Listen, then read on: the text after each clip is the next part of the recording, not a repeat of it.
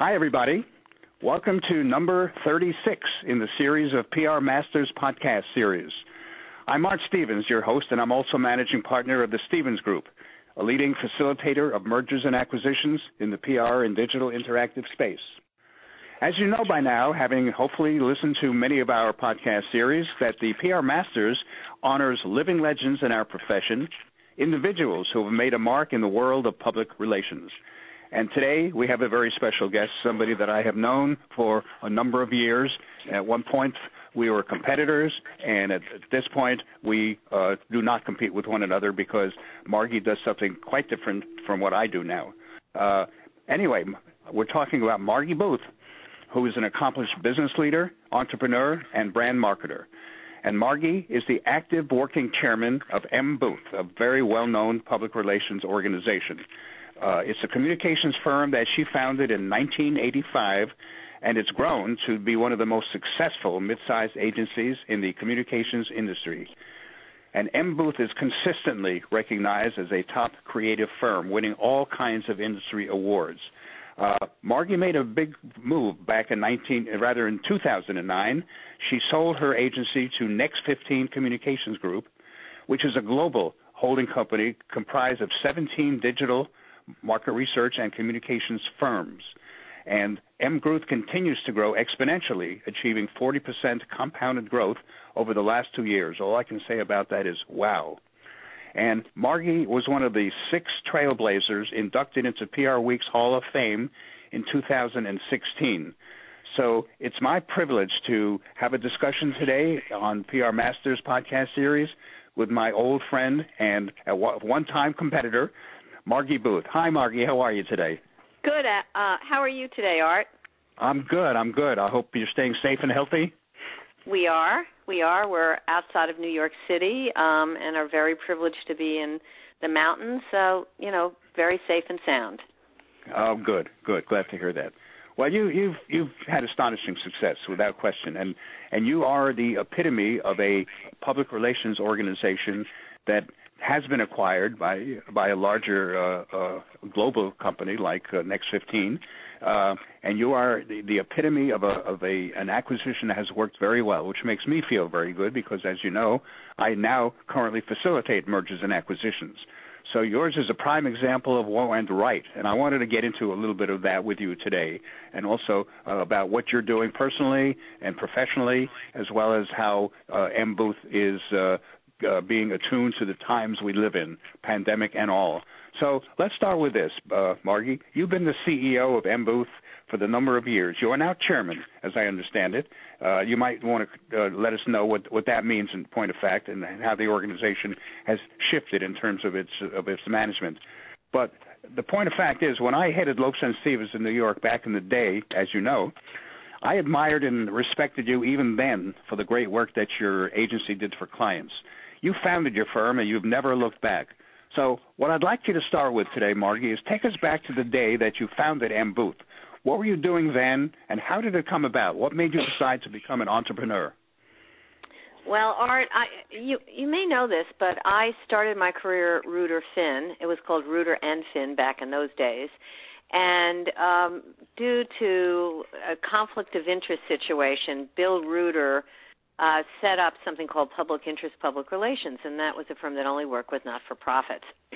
And they ran into a big conflict at the time, and so Bill had to, sort of outpost the firm, and so he gave it to me, literally gave me the firm with 2 clients in it. And so for the first 6 years, we did nothing but nonprofit work, and it was really terrific. One of those first clients, actually the second client, was the Wharton School at the University of Pennsylvania, which I'm proud to say 40 years later is our longest-standing client. Oh, my. Wow. Yeah, that's a long time. And so we did that very successfully. And then in 1984-85, corporations, the first one in those days called General Foods, I'm really dating us, aren't I? Came to us. Ken Deffren, right? Ken Deffren. Yeah, even before Ken, yes. Oh, okay. Ken and I were colleagues. Actually, Ken and I were colleagues at Reuter at one moment. But So they came to us, and a couple of others came to us, and so I decided at that moment to changed the name of the firm to M Booth, start taking on corporate clients, and then our first campaign was actually something for Jell-O, of all things, called the Jell-O Reading Rocket. It was an equity campaign where we won actually lots of awards for at the time. So that's how we really got started, and it grew from there. Well, what I recall most about your firm is how creative you guys were, truly creative. You'd come up with ideas for products, how to promote and market products via the PR capabilities that you had in distinct ways. So what were some of the other early creative campaigns you worked on, other budding organizations? One of the campaigns I'm most proudest of is a campaign called the Jell-O Reading Rocket. It was actually our very first campaign that we did with Children's Television Workshop, and it was a campaign to build equity for Jell-O, and it turned out it was actually in school districts all over the country and won all kinds of awards. The second one was something we named Small Business Saturday. We co-created Small Business Saturday with American Express, and it was a great campaign that really championed small businesses all over the country. And we went to 25, 30 markets every year and celebrated small businesses. And we even got, at the time, President Obama to shop small on Saturday. So it was a really, really great campaign, again, that won many, many awards. Could you name some of your present blue-chip clients? I mean, you have always done work for some very, very well-known brands. Yeah, sure. Current clients include Procter & Gamble, Google, Macy's, Johnson & Johnson. Well, those are four that I can think of. Sure. And several others that, are Carnival. Well, okay, Carnival Cruise Lines, unfortunately, is, having its problems at the moment, but Carnival Cruise Lines is a client. 7-Eleven is a client. Pepsi is a client. I mean, I could go on, but they're very. I feel very honored. We all feel very honored to be representing such distinguished brands. Well, that's why I wanted you to name a few because, I'm aware that you have always worked with blue-chip clients, and I just want our listeners to get a sense of who some of your clients are. Right. And as part of the success you've achieved over the years. Yes. Well, we feel extraordinarily fortunate to be having those folks those kinds of clients on our roster for sure. Yeah. So, Margi, your firm has grown exponentially in the intervening years, and I suspect that a lot of your growth has come after your firm was acquired by Next 15. And, I've dealt with Tim Dyson, who's the CEO, and he's quite a guy. And I guess what I wanted to find out from you is how you've achieved that kind of growth, that took you to a totally different level, at least from the time that I knew you back in the day when I ran Lopes and Stevens. You went to a totally different stratosphere. So how did you do it? How did you pass your competitors by in terms of people, clients, and growth? And what was the factor in working with Next 15 and helping to do that? Well, I think a couple of things. First of all, we felt so very fortunate to have found Next 15. They found us. We found them. And Tim Dyson is an extraordinary CEO, and he lets agencies be. And so we had the freedom to really do anything that, within reason, that we wanted to do. And when I first sold, I told Tim that I really did not want to be running the firm day to day, that I really wanted to bring in someone new to do that. And I felt that was really important for the growth of the agency, because I think after a while, if you really understand your leadership qualities and you want something to grow, that you need some outside thinking. You can't think the same way every day.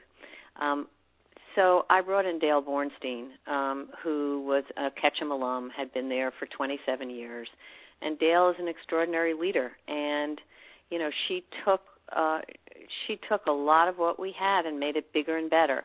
Now, Dale couldn't do this alone. I had a group of people. A guy, Joe Hamrahi, who is now our COO, was the CFO.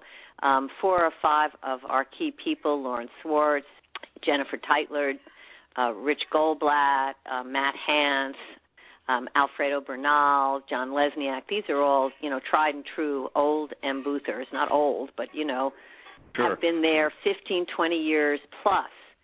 And, Dale and those folks have really helped grow the agency. And then Dale brought in some really interesting new talent, John Paul Buckmeyer, A.G. Bevilacqua, and many, many others that I can't name.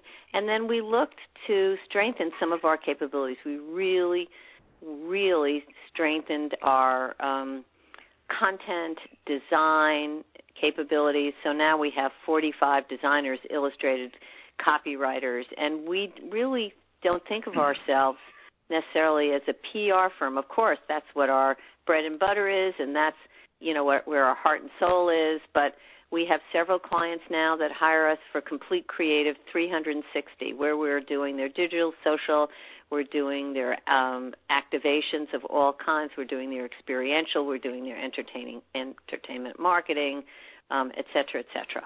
And so, to be able to expand that footprint has been a huge reason that we've been successful. And then we also beefed up a lot our research and analytics capability, led by some very, very good people, and so kept adding strength to what we already had. So your firm was indicated acquired by Next 15, and so they had been known as an international organization headquartered, I guess, in the UK, that typically focused on technology. So here you are, essentially, primarily a consumer products agency, at least, as far as I remember you having been that. And so a technology organization acquires a consumer product agency. How did that come about? I mean, what was the thinking at that time? Well, at the time, it's very interesting. At the time, Next 15 had a consumer capability in the UK that they wanted to grow. And so they thought that by acquiring M. Booth, that would be the way to do it. And so that's why they acquired us at the time. Now, the agency in the UK grew, molded into other agencies, isn't necessarily there anymore, but 11 years ago, gosh, it's been 11 years, that was the reason. And so now, interestingly enough, we've broadened our purview quite a bit. We do an awful lot of corporate work now, as well as consumer work. We're very heavily invested in digital as well. So, although that's a capability that I put through both, but certainly it's different than it was. And so I think if you look at the Next 15 portfolio, we're still sort of an outlier. There are a couple of other firms, one called Elvis, another called Odd, that are in more of the consumer space, and they're both in London, and they're both terrific shops. Are you at liberty to? I know these figures are private. Are you at liberty to let us know what your current fee billing is? Well, I mean, I can tell you that if today, or just a couple of days ago, we found out that we're one of 7 agencies, global agencies of the decade, that Paul Holmes has noted and said we are one. That's and wonderful. he said we're around 65 million, and I think that's probably a little high. I think that what I can tell you is that we were trending at around $44 million before the pandemic hit, and I'm happy to say that, of course we lost some business, and anybody who tells you they didn't are probably, not telling you exactly the truth. But, we've built that probably almost back to that, not quite, but we're almost back where we were. And then right before the pandemic, we acquired it's now called M. Booth Health. It was called Health Unlimited. We acquired the U.S. Division of that company, and so that brought, more income to us as well. And so if you look at what we call one booth, we're probably, in the 60-ish maybe. Incredible. It's hard to know. Incredible growth. Yeah, it's Incredible been really growth. good growth. And And, I have to give it to my team, the tried and true M. Boothers and Dale and, all the folks that she surrounded herself with now for really realizing that growth. Yeah. So, Margi, I always ask this question, particularly to legends in the industry like you. How did you get into public relations in the first place? Did you know it's something you wanted to do, or did it come about through unusual circumstances? Well, this is kind of dopey. I mean, the truth is, Art, I always thought I wanted to be in television journalism. And so I was working at Bantam Books. That was my first job out of college, and I quickly learned that I wasn't very good at it. I was an assistant to the executive editor, and, most of my job was secretarial at the time. But then every once in a while they'd let me read, an unsolicited or solicited manuscript that come in, review it, and tell them whether I thought it would sell and what, the marketing possibilities were. So one of the first books they let me read was The Joy of Sex, and I told them it would never sell, so you could tell where that career was going. So then I heard about an opening at Reuter, and it was in their radio TV department, and I thought, oh, great. And, I didn't realize at the time that, when you certainly become a PR practitioner, it's very hard to become a journalist. It isn't hard to become a journalist. Well, it's hard to become a journalist, but switching from journalism to PR isn't as hard as switching from PR to journalist.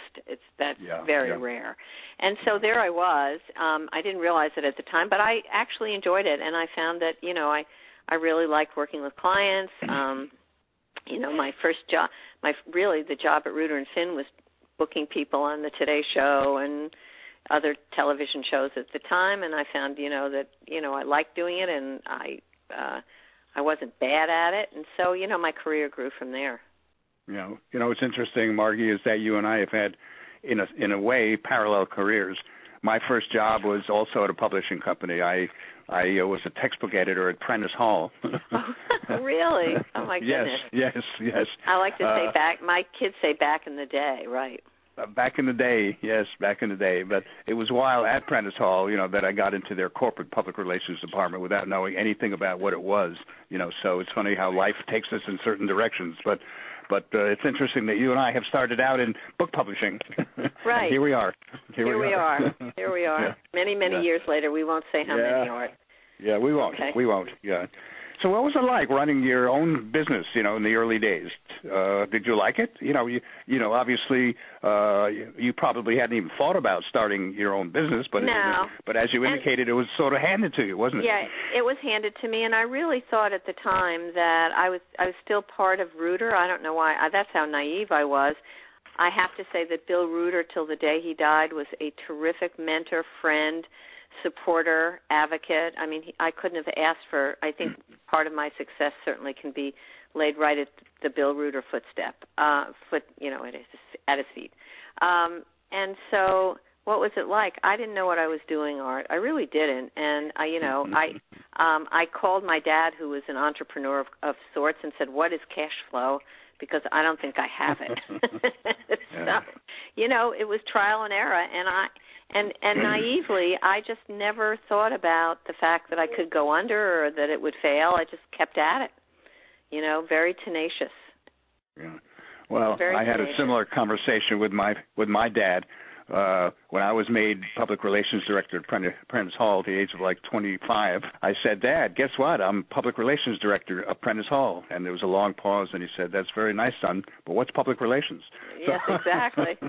Exactly. Yeah. So, I mean, I guess, you start out and naively, for me anyway, very naively thought that, I couldn't fail. I just didn't think about failing. It didn't occur to me that I used to call the bank and pray, tell them not to bounce, the payroll checks. I mean, it was hard. Yeah. But then, you come up, and of course you hire all the wrong people to start because you don't know anything about hiring and firing people. Yeah. And so that happened, of course. And I mean, I'm sure you and I could share war stories that make our hair stand up now. Like, really? That really happened? Yes, I know we could. Yeah.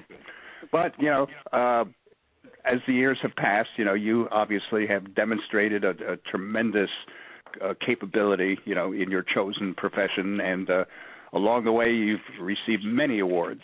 Why do you think? What do you think you personally brought into it that maybe you didn't know you had in you, say at the time, that enabled you to come up with programs for clients, that when you went to high school you would never have even thought about? Well, I think a couple of things. I think first, you're only as good as the people around you. So did I come up with all these ideas? No. Did I have a team around me that was terrific? And I, to this day, Dale and I say inspired people do inspired work. So I think that if you can be inspired by the people around you, you give them room to breathe, they come up with great ideas, you can build on them, you can do all kinds of things with them. But in the end, you can't operate as an island. And so I was, maybe I had a good sense for surrounding myself with good people. And so, that I think is part of it. The second thing is that, my husband, who happens to be a criminal defense lawyer, he's very black and white.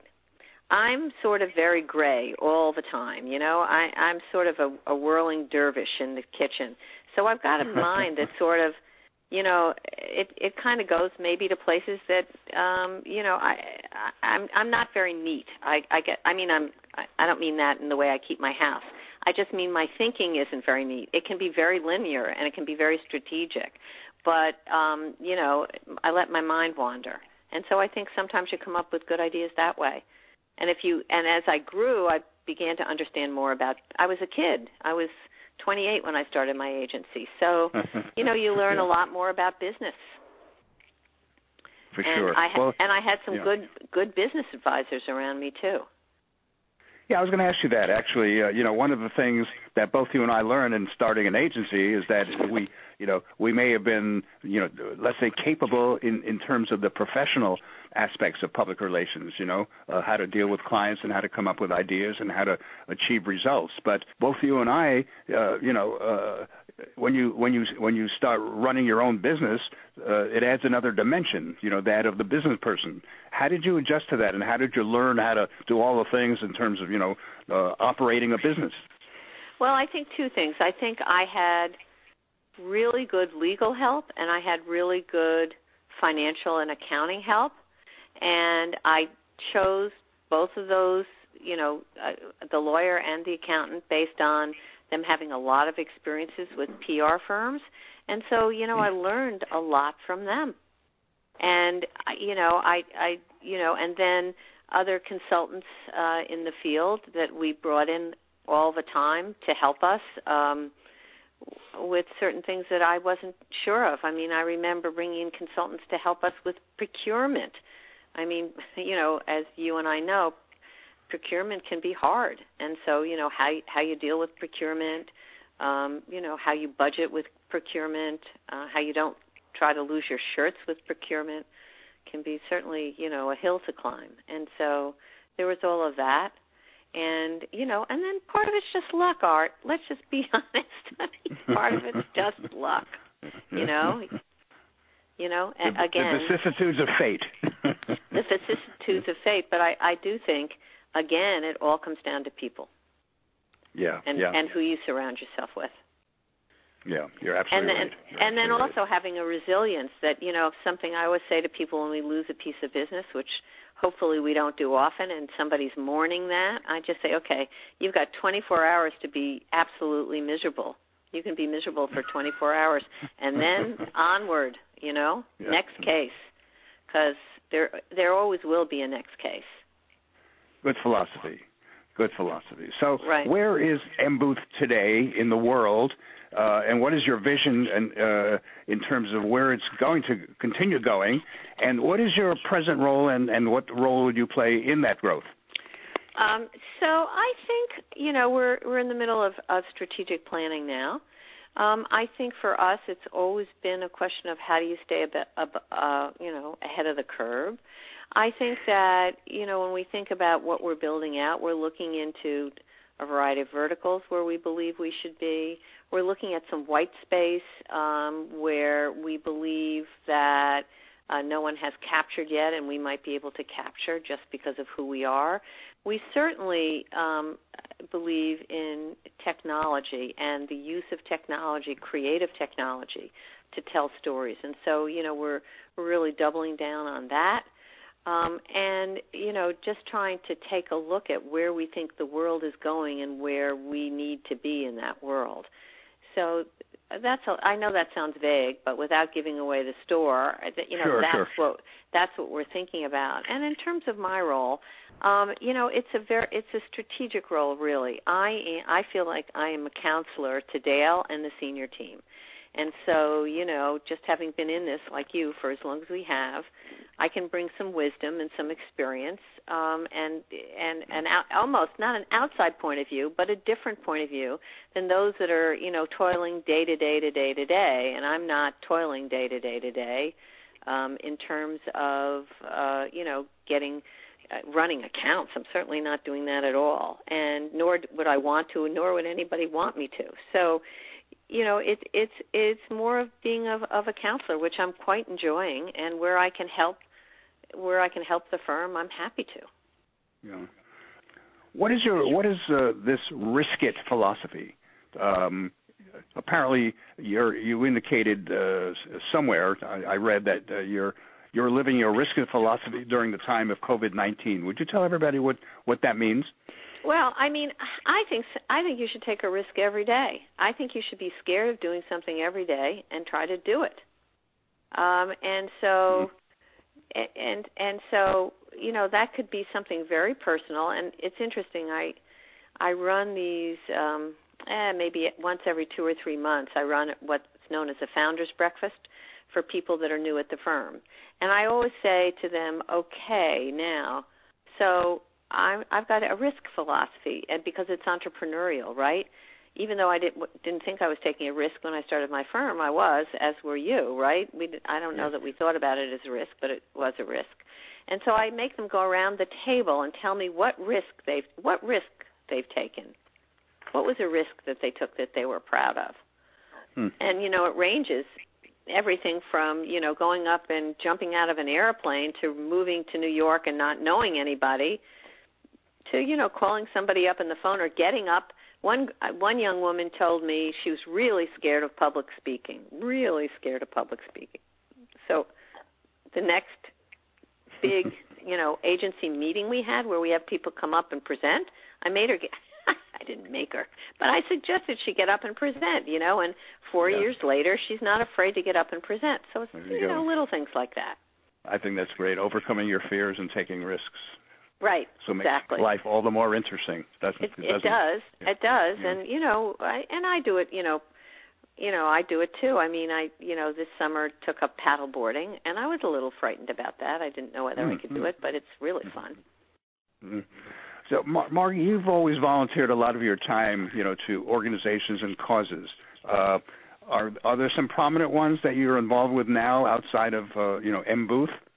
Well, yes. There are 3 things I'm doing now that I'm kind of excited about. One is I'm the co-chairman of a national nonprofit called the National Center for Learning Disabilities, which is an organization that takes a look at everyone, 1 in 5 Americans suffering from attention and learning issues. And both my children growing up had that, so it was something that was near and dear to me.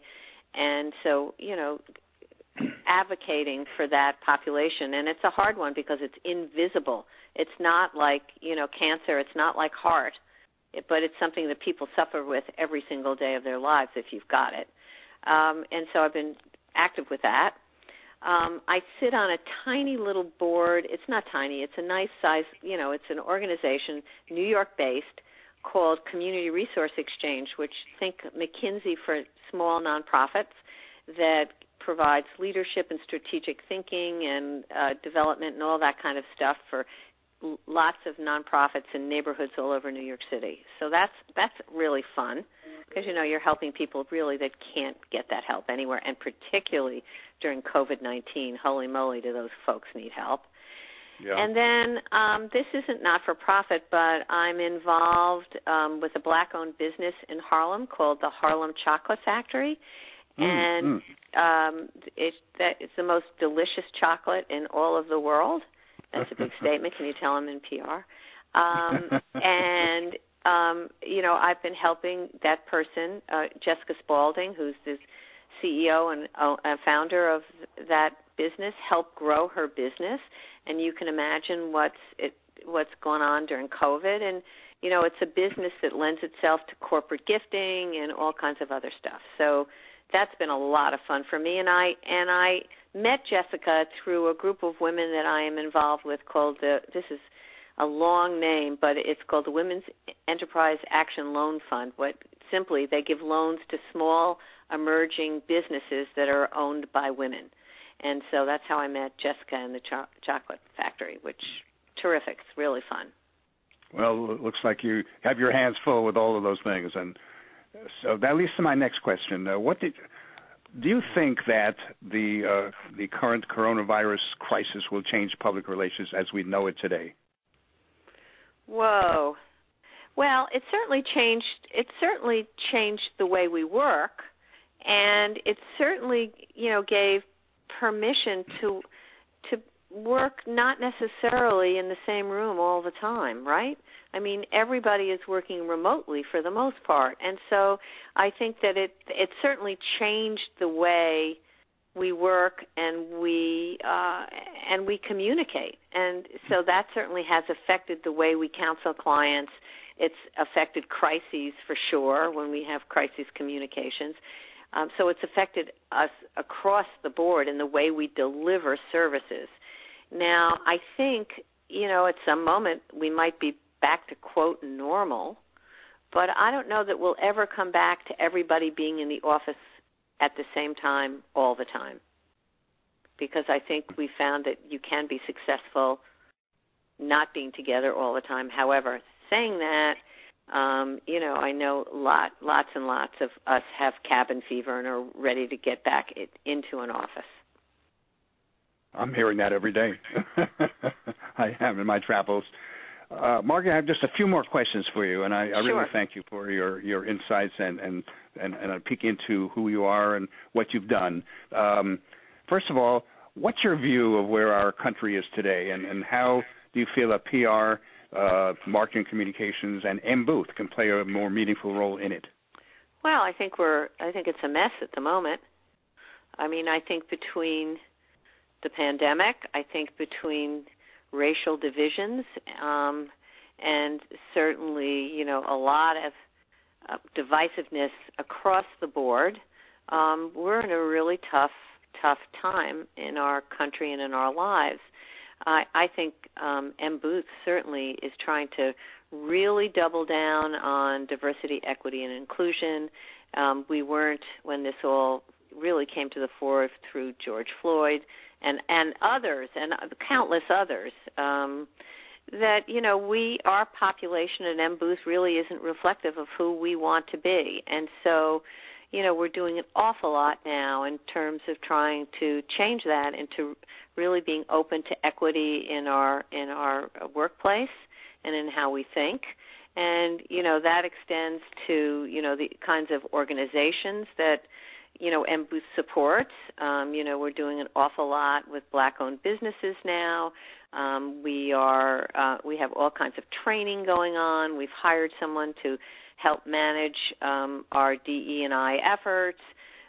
We've hired a consultant to help us with the strategic plan. And so, we're talking the talk, and we're just not blabbing to blab. We're really taking action. So, I think in some small little way, if we can do our part, then we're hoping others will too. So, Margi, I have one final question for you, and that is, where do you see Margi Booth in the years ahead? You know what, Art? Day to day, right?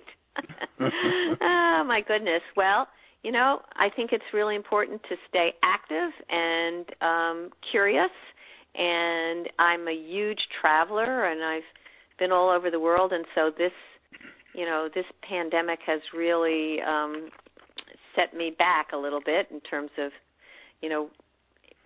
I'm still very much curious, but I can't go anywhere. So I'm hoping when we all feel safe again, we can start traveling again. I think it's really, really important to stay active in business and, help M Booth when I can, but also help other businesses and so on and so forth. So, I think every day is an adventure. You start out every day as an adventure, and you never know what's going to happen. Yeah. So just one quick more additional question is, do you have hobbies? There are other things. What makes you relax? What things do you like to do? Well, I'm a big outdoors person. I like hiking. I like kayaking. I like paddleboarding. I like reading. I like cooking. And I like people. So anytime I can be with new people, curious people, different people, people with different points of view, people who experienced all kinds of things I haven't, that's what makes me tick. Great. And on that note, Margi, I just want to thank you so much for taking time out of your schedule to join our PR Masters podcast series and for the wonderful conversation you and I just had. You and I go back together. I've always admired and respected you, and there's nothing that you've said today that will ever change that viewpoint that I have. So thank you so much for being with us. It's been fun, Art. Thanks for having me. I really appreciate it. And thank you all for joining us today and sharing your listenership with us and Margi Booth. And thank you for tuning into another of the Stevens Group PR Masters podcast series. So, everybody, until next time, I'm Art Stevens, wishing you all the very best.